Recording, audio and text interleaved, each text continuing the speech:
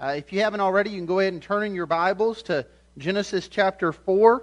We're going to pick up today in verse 16. If you've been with us, you know that we have been walking through Genesis since the beginning of the year, and we'll be in it for some time as we have looked at the creation account and how God has created things in order with structure, and how at the pinnacle of that creation, God created Adam and Eve in the garden, and how He gave them commands. He gave them command within the boundaries of Eden that they could eat from any of the trees, the fruit of any tree there in the garden. But He held back the tree of the knowledge of good and evil. And you know from our study that they disobeyed God, that Eve was deceived, that Adam rebelled, and they ate from the fruit of that tree. The fall took place, and then we saw consequence of the fall, the consequence of sin, and we've continued to see that consequence as we walk then from the garden. Last week we began in chapter 4 looking at Cain and Abel, and how Abel offered a sacrifice that was acceptable to God. Cain's was not. Cain in jealousy killed his brother. And today we're going to pick up at verse 16 as we continue looking at Cain's story and looking at the consequences of sin. And I hope as we read this, I hope as we study this today, that you will see not only in our own lives the great consequence that sin has, but that you would see the hope that we have in the gospel that we will see at the conclusion of chapter 4 as well. So let me read this to us this Lord's Day, beginning in verse 16, and then pray for our time in God's Word. This is what God says to us as He speaks through His Word. Then Cain went away from the presence of the Lord and settled in the land of Nod, east of Eden. Cain knew his wife, and she conceived and bore Enoch. But when he went and built a city, and he called the name of that city after the name of his son, Enoch. To Enoch was born Irad, and Irad fathered Mehuel, and Mehuel fathered Methuselah, and Methuselah fathered Lamech. And Lamech took two wives. The name of one was Adah, and the name of the other was Zillah. Adah bore Jabal. He was the father of those who dwell in tents and have livestock. His brother's name was Jubal. He was the father of those who play the lyre and the pipe. Zehel also bore Tubal-Cain, who was the forger of all instruments of bronze and iron. The sister of Tubal-Cain was Naamah. Lamech said to his wives, Adah and Zillah, "Hear my voice, you wives of Lamech. Listen to what I say. I have killed a man for wounding me, a young man for striking me. If Cain's revenge is sevenfold, then Lamech's is 77-fold. And Adam knew his wife again, and she bore a son and called his name Seth. For she said, God has appointed for me another offspring instead of Abel, for Cain killed him.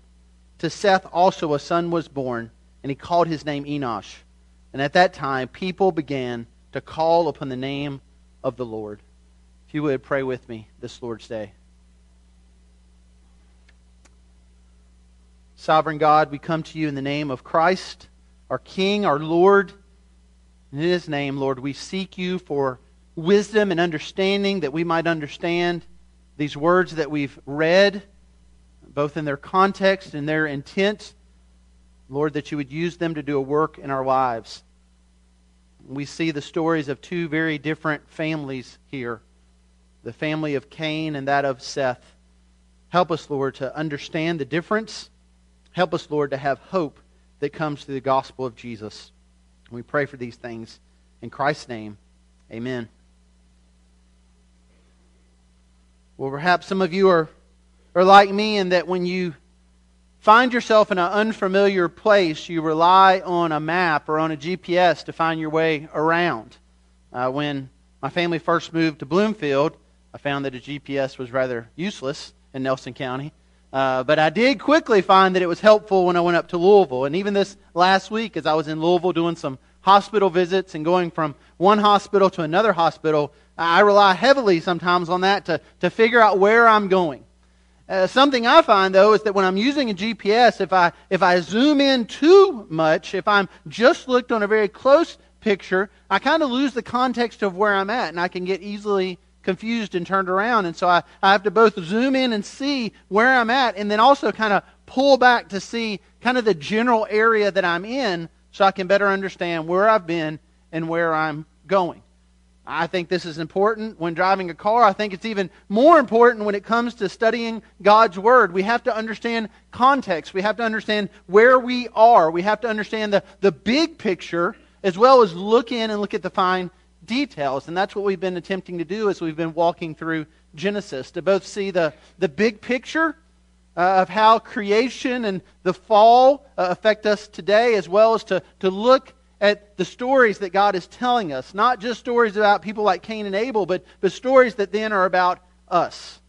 And so I hope that today, as we continue to look at Cain and the sin of Cain, as well as how the sin affects his family, that we won't just better understand Cain and his sin, but that we'll better understand our sin.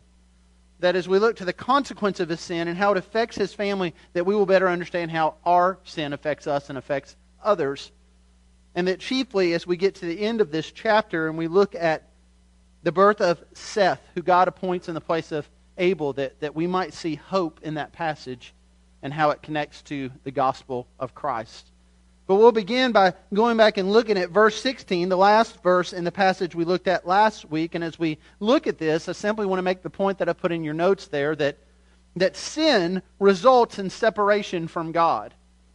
Sin always results in separation from God.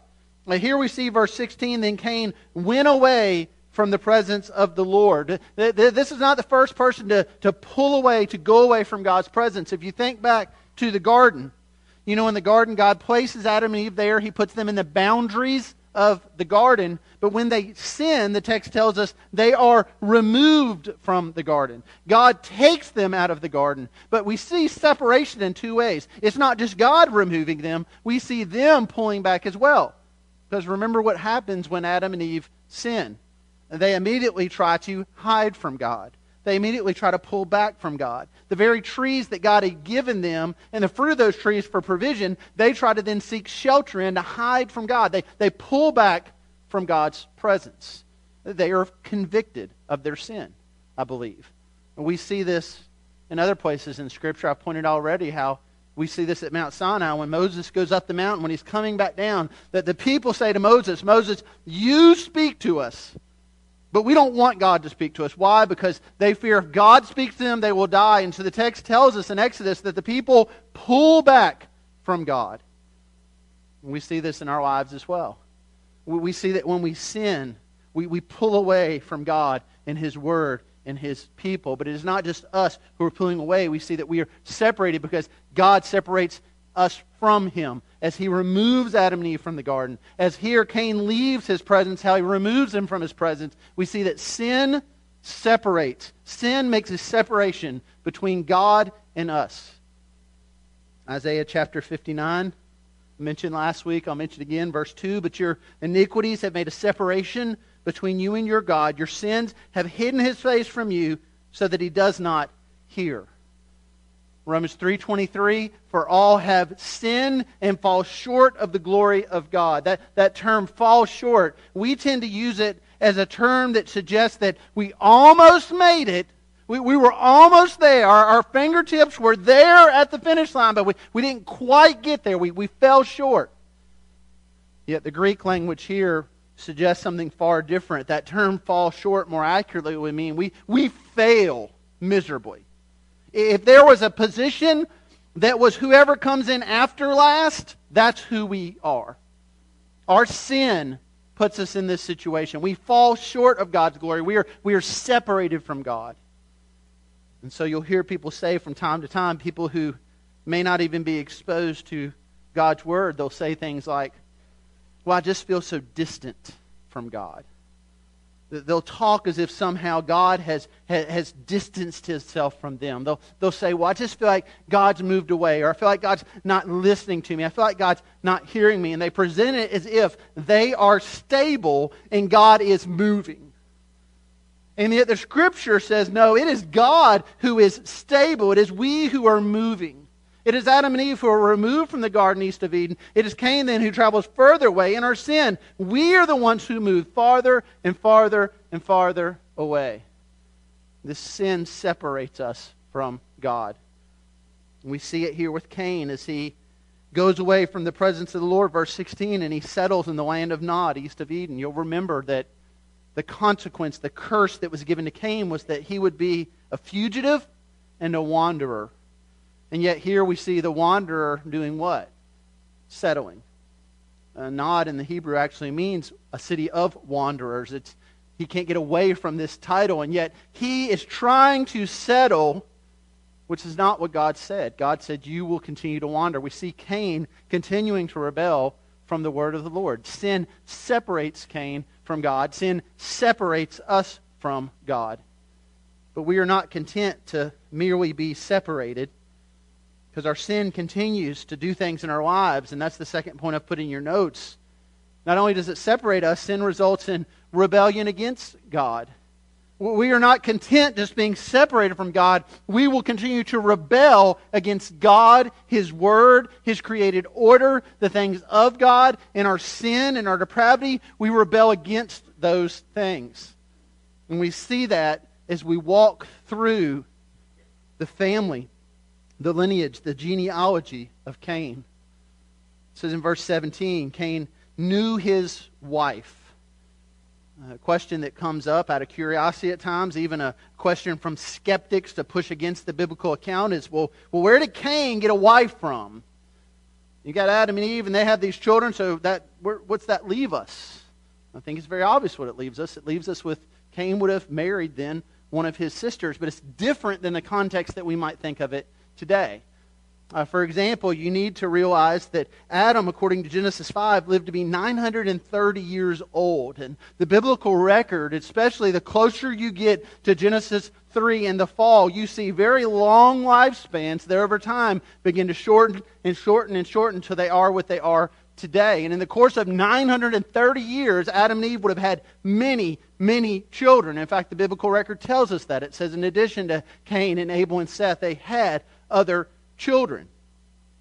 One commentator broke it down this way to say, if during their lifetime, if Adam and Eve were to have children at a normal rate, if just half of those children grew up, and we would assume more than half grew up, but if just half of them grew up, and if just half of those got married, again, many more probably did, but if just half of them got married, and if just half of those that got married had children, again, many more probably would have, but if we went with this theory of halves, then Adam would have lived to have seen more than 1 million of his own descendants. So there would have been many for Cain to then take a wife from, for others to take a wife from. Now again, we look at it in our modern context and we think, well, that would create all kinds of problems and genetic issues and all kinds of things would ensue. I've shared before about with our youngest, with Caroline, we spent quite a bit of time at Vanderbilt just those first few weeks. And if you've ever been to a children's hospital with your child, you know they ask you question after question. They're trying to diagnose and figure things out. And I remember when Sandy and I were meeting with the genetic team, they would look to me and they would say, now, Mr. Carwile, are you related to your wife? Yes, she's my wife. We are related. Of course, they were asking something very different than I was sarcastically replying to. They wanted to know, previous to our vows, were we related in some way? Why? Because that would produce issues. That does produce issues today. And yet, when we go all the way back, closer to the garden, we see this would not necessarily so much have been the case. James Montgomery Boyce, a great Presbyterian minister, described it this way. If you were going to drink from the Hudson River, and if you've ever been near it, you would know you'd never want to, but let's say you were there in New York and you wanted to drink from the Hudson River. Well, would you drink from it there in New York City where it's full of pollution from all these cities, or would you go all the way up the Adirondacks and drink it from its source? As we go back to the biblical record, we see purity up the line here from the garden. Sin has tainted, but not nearly to the extent that we see it taint us today. And so I think, therefore, it is perfectly logical that, yes, Cain did indeed marry another child of Adam and Eve. And with her, we see this line of sin continue. It says that they bore Enoch. They built a city. Again, Cain is settling where he's supposed to wander. And then it goes down through the line of children that are born to Cain. And several generations later, we get to verse 18 and 19 and the verse of the birth of Lamech. And here's where you continue to see sin. Here's where you see the result of sin. How sin results in great rebellion against God. Because the text tells us that Lamech, verse 19, took 2 wives. Now, you go back to Genesis 1 and 2 and you see a very clear creation mandate. God creates Adam and He creates Eve and He creates marriage as one man and one woman in one flesh, a union here. Jesus refers back to this when He's confronted on the issue of divorce in the New Testament. He goes back to Genesis 1 and 2. He says, this is God's design. Do you not read? Do you not remember? God said, God put this out. One man, one woman, a one flesh union. This is what God has put together. And yet here we see Lamech doing what? He is rebelling against God's design. He is rebelling against God's created order. You could say it this way. Lamech is choosing his desire over God's design. And we do the same. And that is why we excuse our sin by saying, well, why would I want this so much if God didn't want me to have it? It feels so right. It must be right. And yet we find in the biblical record, no, it is what God has said is right that is right. If we are to base what is right and wrong on how we feel, then God help us. And yet that's where we are, and that's where Lamech is. In fact, as you read through verse 19, verse 20, the names of his wife, Adah and Zillah, the Hebrew names there actually imply, these words that are used for their names, they imply outward beauty, outward adornment. The sense here is that he is drawn to what he sees. He is drawn to what he desires. And so he takes these 2 wives for himself. And in doing so, he rebels against the created order and the creation mandate and the biblical model that God has placed before him of his forefather Adam and his wife Eve. It says they go on then to have children. Talks about the civilization that comes from these children. Names 3 boys, Jabal, Jubal, and Tubal-Cain. Something I found interesting about these names, you think, for example, of how we name our children today. How oftentimes we name our children based on our lineage, our parents, our grandparents. Many times, not always, but many times we'll name our kids to honor those before them. So I am Richard Allen Carwile. My son is Richard Parker Carwile. My father is Richard Donald Carwile. His father was Richard Carroll Carwile. We're kind of passing down that legacy, that lineage, that name, honoring those before us. Our daughters, if you've ever tried to write all their names down, they've got lots of names. We're trying to get everybody's name in here. Vivian Ann Elizabeth, Anna Claire Noel, Caroline Francis Grace. We are honoring those before us with these names. Sometimes people will even name a child after the legacy of someone who has passed on, someone they never knew. Now that's not necessarily to infuse all that into what we're seeing here, but there's something interesting I want to note. As you look at Lamech's children, Jabal, Jubal, Tubal-Cain. In the Hebrew, the root there is very similar to Abel. There's almost a sense here where in Lamech's children, they're trying to provide a substitute for the one that was killed by their forefather Cain, Abel. And yet they cannot provide that substitute. God will provide that substitute in Seth. And we'll look at that in a minute. But I think it's interesting because when we think about the gospel implications of that, think of how many things we do to try to provide a substitute for ourselves. Think of how often in our sin we try to overcome our sin in our own effort, through our works, through our benevolence, through our blood work, instead of the substitutionary work of Christ. And we, like they, fall short. God must provide the substitute. And we'll get to that in a moment. But before we do, notice the continuing rebellion of Lamech. Verse 23, he looks at his wives. He says, listen, hear my voice. Listen to what I say. He in a sense here, he's not necessarily leading them. He's lording over them. He's saying, you better listen to what I have to tell you. I've killed a man for wounding me. A young man for striking me. Lamech here is presenting a picture. Someone struck him and he killed them. The apple, they say, doesn't fall far from the tree. And here we see this in Lamech. His forefather Cain, who struck his brother, now he is saying, this man struck me, I have killed him. But not just that. There's a boasting to this. There's a rebellious pride to this, because he says if Cain's revenge is sevenfold, then Lamech's is 77-fold. What does that mean?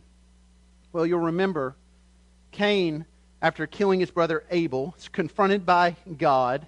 He, like his parents, tries to hide from God, says he doesn't know where his brother is. Am I my brother's keeper? God confronts him like he confronts Adam and Eve on his sin and gives him the curse. He will be a fugitive. He will be a wanderer. Now, remember, Cain's response to that is, they're going to kill me. I can't wander far enough. Someone's going to kill me for this. So what does God say? God puts a mark on Cain. He says, if anyone seeks to kill Cain, vengeance will come on him 7 times.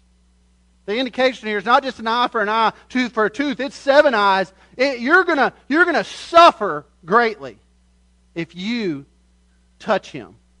God has marked him. God has protected him. What is Lamech then saying? Well, the first thing to note is it's Lamech saying it. It's not God. Lamech here essentially is saying, well, if God was going to take revenge, if somebody did something to Cain, don't mess with me. I will take revenge. My people will take revenge. If God was going to take 7 times, 77 times. He is holding himself up and saying, He is the one you don't want to mess with. He's not here affirming anything about God. He is here just speaking of himself. In essence, he is saying much of what I think you saw Eve say in Genesis 4:1. I have gotten this child with the help of the Lord, emphasizing herself, not God. I think Lamech is saying, you don't want to mess with me. He's making a name for himself. He's saying, look at how powerful I am. And you think in a matter of chapters, his line will cease. Because he is not powerful. Because God is. And yet we see this rebelliousness in him that we see in our own lives. I've not counseled too many of you who've come to me and boasted about your 2 wives, or said to me, if this guy smacked me down at Bar Smart, so I killed him, and if you mess with me, I'm going to kill you and 76 other people. That's not happened to date, at least.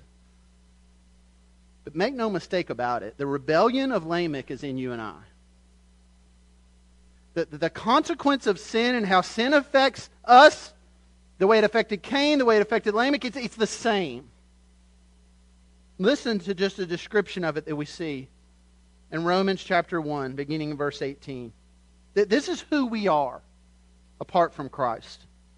For the wrath of God has been revealed from heaven against all ungodliness and unrighteousness of men, who by their unrighteousness suppress the truth. This is who we come into the world as. We are truth suppressors. Do not be surprised when you reveal, when you share the truth of God's Word to someone and they discount it or they say that's nonsense, because the Scripture says that's who we are. We by nature, we suppress the truth. But not just that, verse 19. For what can be known about God is plain to them, because God has made it shown to them. For his invisible attributes, namely his eternal powers, divine nature, have been clearly perceived for since the creation of the world. It's saying, look back to your creation. Look around. We know God exists. And yet what do? We suppress this knowledge. So the Scripture says we are without excuse. For although they knew God, they did not honor him as God or give thanks to him, but became futile in their thinking, and their foolish hearts were darkened. By nature, we are truth suppressors. We are heart darkeners. We are lie believers. Claiming to be wise, they became fools, and they exchanged the glory of God for the immortal God, for images resembling mortal man and birds and animals and creeping things. Therefore, God gave them up in the lust of their hearts to impurity, to dishonoring of their bodies among themselves, because they exchanged the truth of God for a lie. They worshipped and served the creature rather than the Creator, who is blessed forever. Amen. Before you look at Lamech and think, well, I'm not there. Oh, yes, you are. No, yes, I am. Apart from Christ, we in our sins are just as depraved. We are just as rebellious. And that's why we need hope that comes from Christ, like everyone else in the biblical record needed. And I believe we see that hope in the last two verses. And I want to go there now with this third point in your notes. That even in the midst of this great rebellion we see, God is still gracious towards sinful man. You think of what we've seen so far. Adam and Eve rebel. And they try to cover themselves, but they can't cover themselves. So God is gracious to do what? He removes them from the garden. There's very real consequence. But it says that He covers them. He covers them. They couldn't cover themselves. Cain, jealous because his heart was not as it should have been, and Abel's was. He kills his brother. God is gracious to him. He marks him. He protects him. And here we have a legacy of rebellion. You would think at this point, God justly can wipe everybody out. God in His justice can wipe us all out at any moment. But in His grace and His mercy, He provides hope. Because the story then takes us in verse 25 back to Adam and Eve and says Adam knew his wife again and she bore a son and she called his name Seth. Now remember, Adam and Eve, according to chapter 5, verse 5, had a lot. He was very old. Go throughout Genesis 5 and 6. Had lots of children. But there's something very special about this child. They called his name Seth, for she said, God has appointed another offspring instead of Abel, for Cain killed him. Think of the contrast here. Genesis 4, chapter 1. I have gotten a man, Eve says. I've done this. Genesis 4, 25. God has appointed. God has given another. She is saying, you look at Cain and Abel. One, it would seem as beginning a line of unrighteousness, even in the way he offers his sacrifice. It's not acceptable. Abel, you see this line beginning of righteousness, not in and of itself, but of God. He's offering an acceptable sacrifice, and yet Cain kills his brother. Line wiped out. God says, oh no, there's still hope. And so He gives this other child to them, Seth, in the place of Abel. He provides a substitute.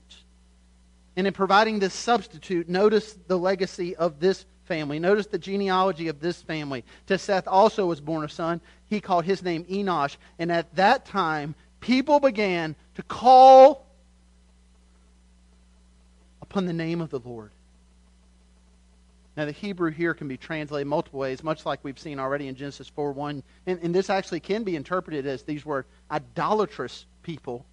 I don't think that's the proper translation. I think we read it in the context of what we see in the whole, and what we see in the whole is there's a stark contrast being presented between the line of Cain and the line of Seth. These people are calling upon God's name. The indication is they are worshiping God. And how do they do that? Through one that is born who is a substitute. Through one that is born who is there in the place of one that was slain. And you look at that unfold, and the gospel implications are great. Because the gospel tells us that while we, like Adam and Eve, try to cover our sin, if I just go to church enough, if I just give enough, if I just say the right things, if I'm moral enough, I'll be okay. The gospel says no. No, we are truth suppressors. We're not okay. You can pull down branches and you can try to cover yourself all day. You're not okay. You need to be covered by God. And the way we ultimately are is through Christ, who is what? He is our substitute.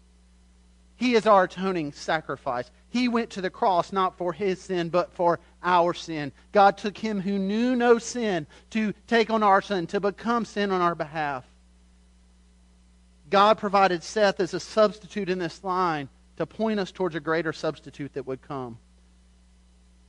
You think about the line of Seth as you read through, as we go through the biblical account. From Seth, another will come, Noah. From Noah, another will come, Abraham. From Abraham, another will come, Jesus. And yet, when you look through this family line, you see that Seth was not perfect and righteous. Noah was not perfect and righteous. Abraham was not perfect and righteous. But they would lead us towards one who was and is and always will be perfect and righteous. And so this Lord's Day, the question for you, the question for I is not, well, in response to this, I do feel guilty. I do realize I have sin, so I just need to try harder. No, you and I, we need a substitute. Because you can try all day long. But you're not going to stand before God and Him say, well, you really tried hard. You know, Richard, you're good. It seems that way you're bad. No. I will stand before Him either in my own clothing of unrighteousness and undeservedness and will get the wrath upon me of God for eternity, or I will stand before Him covered by another, by a substitute, by Christ, who the Scripture says clothes us in righteousness. So we have that beautiful picture in the book of Revelation. From every tribe, tongue, and nation, clothed in white robes, not so that they all matched. They were stained robes by the blood of Christ. They were purified by His blood. They were covered in His righteousness. Adam and Eve needed God to cover them. They needed God to provide a substitute. And you and I need that as well. The question is, have you responded to that?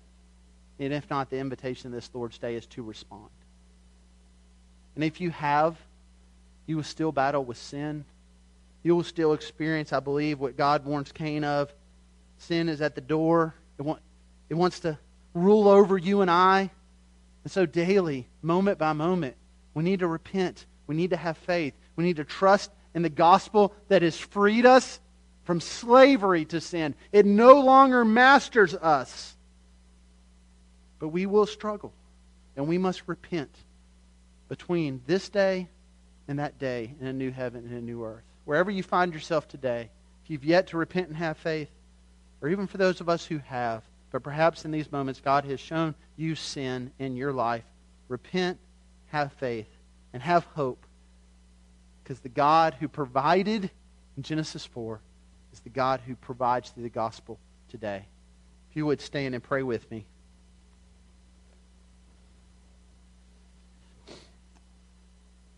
Father, we come to you in Jesus' name, and we thank you for the hope we have in the gospel.